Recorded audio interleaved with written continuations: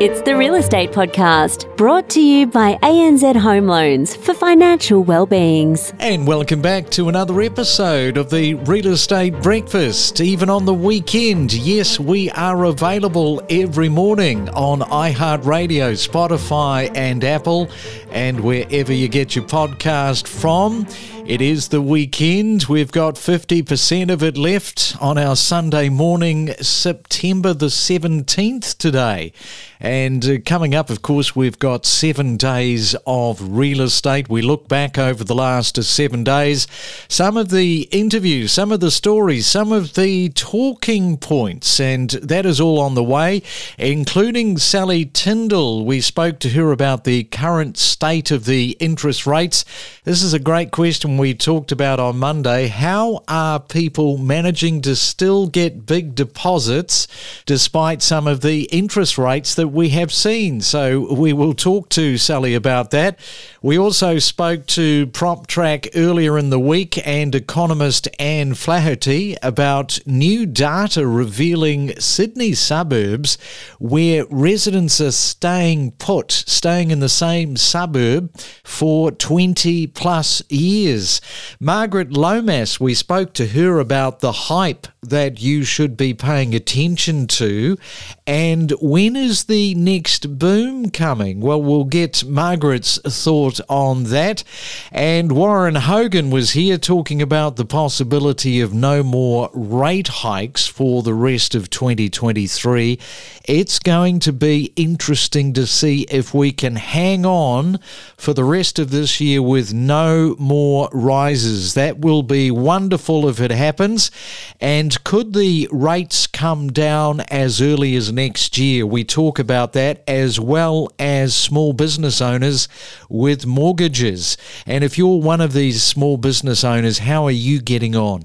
You're running your small business, you've got payroll, you've got all the stress that comes with the small business, and then you've got the mortgage. So if you have been hanging on up until now, keep going. Don't stop now. Keep going. Let's hope that things improve, especially over the next 6 to 12 months especially.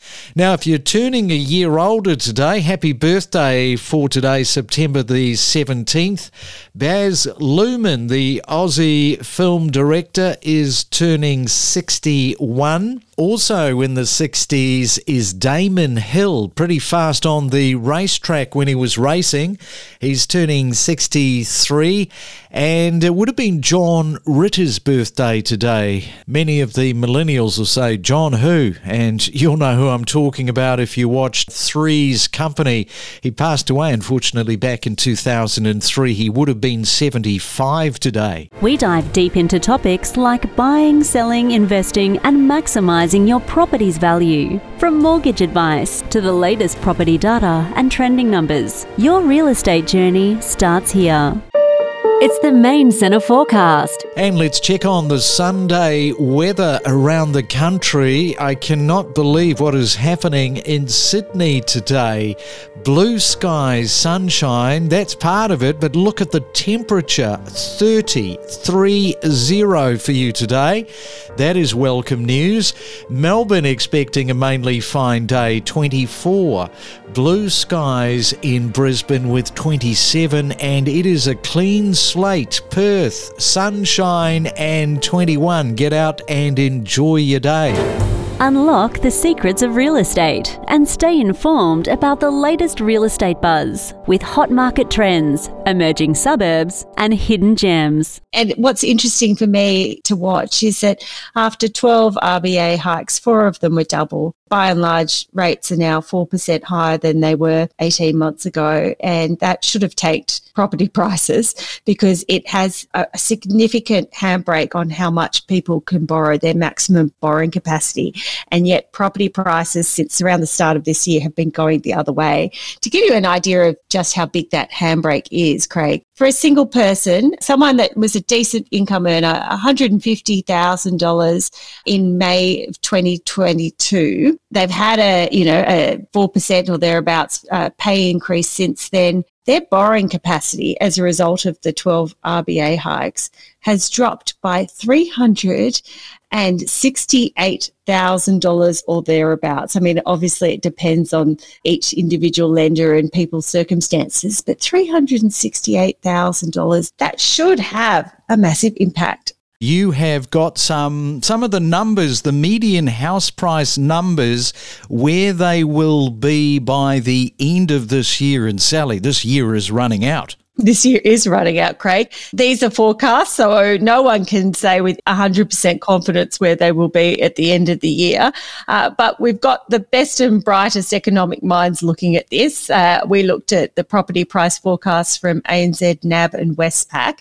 They forecast from the beginning to the end of the year, but what we've done is gone and take CoreLogic's median house prices for now and tried to work out, looking at Sydney, Westpac from August through to December has Sydney still rising by 1%, ANZ at 0% growth. They think it's going to be relatively flat, NAB going down by 2%. So you can see even in Sydney, you've got this huge range between Westpac's thinking they'll go up from here, ANZ flat and NAB down. But we've extrapolated that out on ANZ's forecast, and that would land Sydney's median house price at around $3.4 million by the end of this year. Know your property with us on the Real Estate Podcast. That's exactly right. You know, we all know people who've stayed in a home for a very long time, but there are some suburbs around Sydney where on average a property isn't sold for more than 20 years.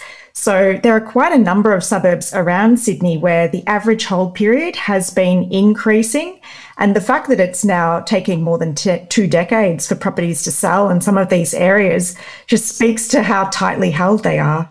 Always like to ask an economist, in this case, what you thought of was going to happen last Tuesday and what did happen. Look, the Reserve Bank kept interest rates on hold. It's what everyone expected to happen. And I think it is really good news for the market. We know that, over the past 12 months, a lot of people have been very hesitant to sell and hesitant to buy because they were nervous about how high interest rates would go.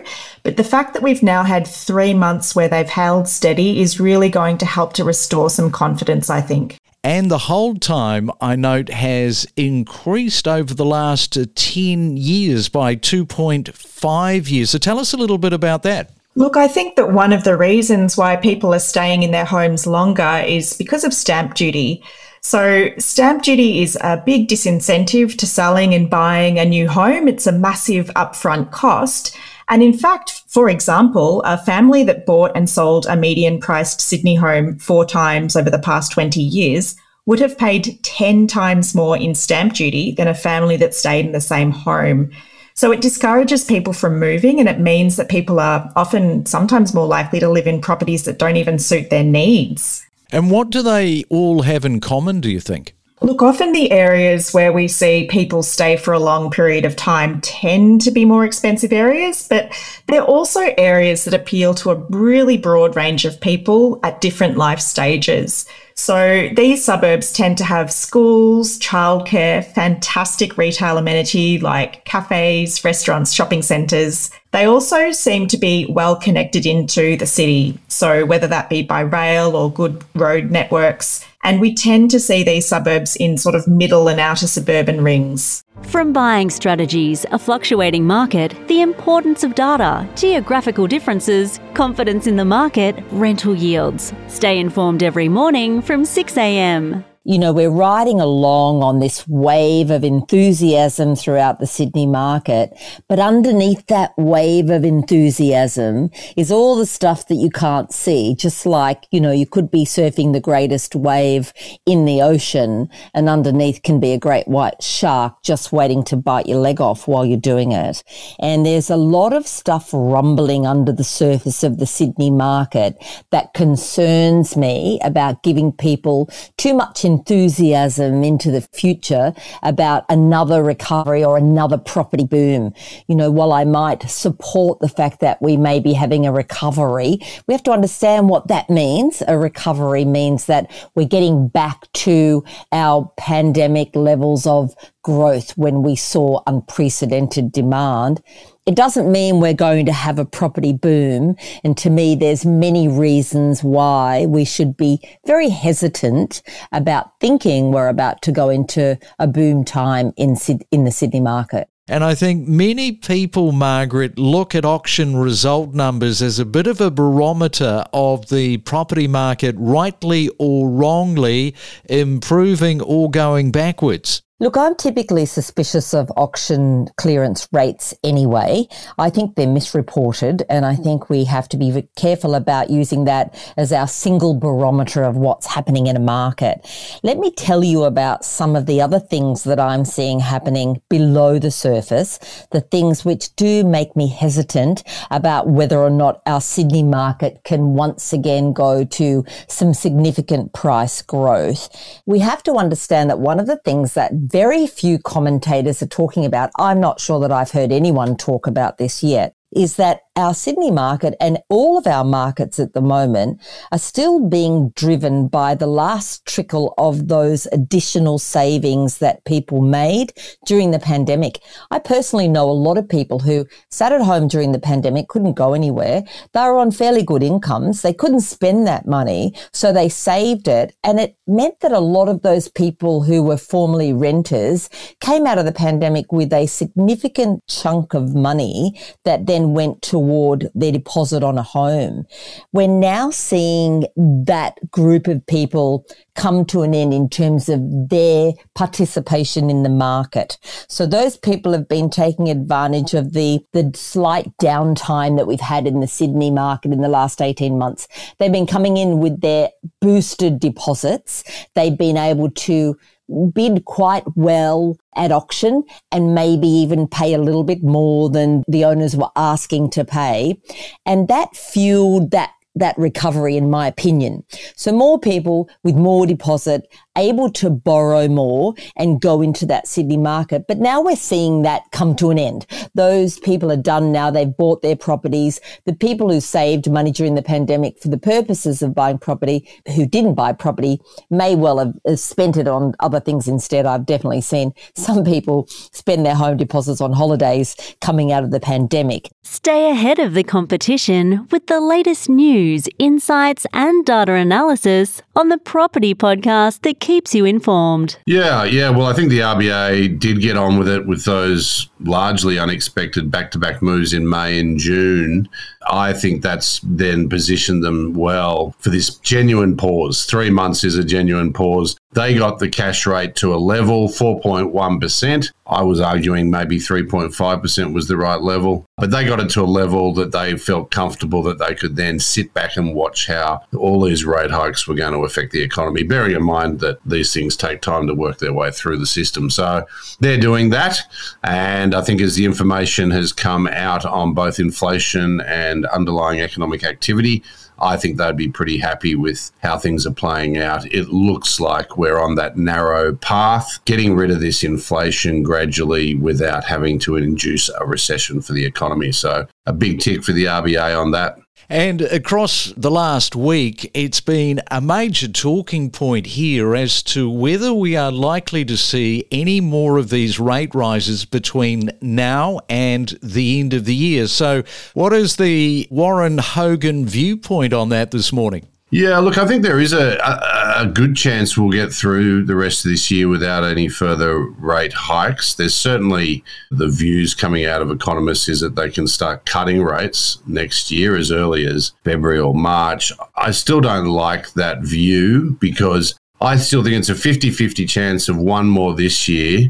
And if not this year, there's still a more chance of a rate hike in February and March than a cut. I think we have to go all the way through to the end of 2024 before we can start thinking about cuts. And Warren, what about the small to medium-sized businesses in this current landscape? Because there are so many of these first home buyers out there that are also juggling the business and the mortgage front together. Just how tough do you think things are at the moment for this section of battlers in the market? Yeah, look, I think it is getting tougher this year after, I think, a reasonable bounce out of the pandemic. We're getting some concerning evidence emerging that SMEs and particularly small business are finding it harder to pass on rising cost pressures to their customers. And of course, prior to this year, higher costs have been, to some extent, being able to be offset with higher prices, and hence the inflation we've got. But the slowing economy, the tougher competitive environment in many industries is making that particularly difficult for SMEs to put up their prices. And of course, that's starting to impact their profitability. So we're going to need to keep a close eye on that, because this really is the next phase of the economic slowdown. We're certainly, the slowdown is underway. The latest national accounts showed GDP growth slowed quite a lot in the first half of this year, mainly led by belt tightening across the consumer sector. Now it's whether or not that softness in consumption catches up with what has otherwise been a pretty buoyant business sector, continuing to invest and hire for most of the year so far. But there are some signs, some cracks emerging, you might say, in the business sector that they may start to feel the pinch from slower demand in the economy. We connect you to the best real estate information across Australia. The Real Estate Podcast.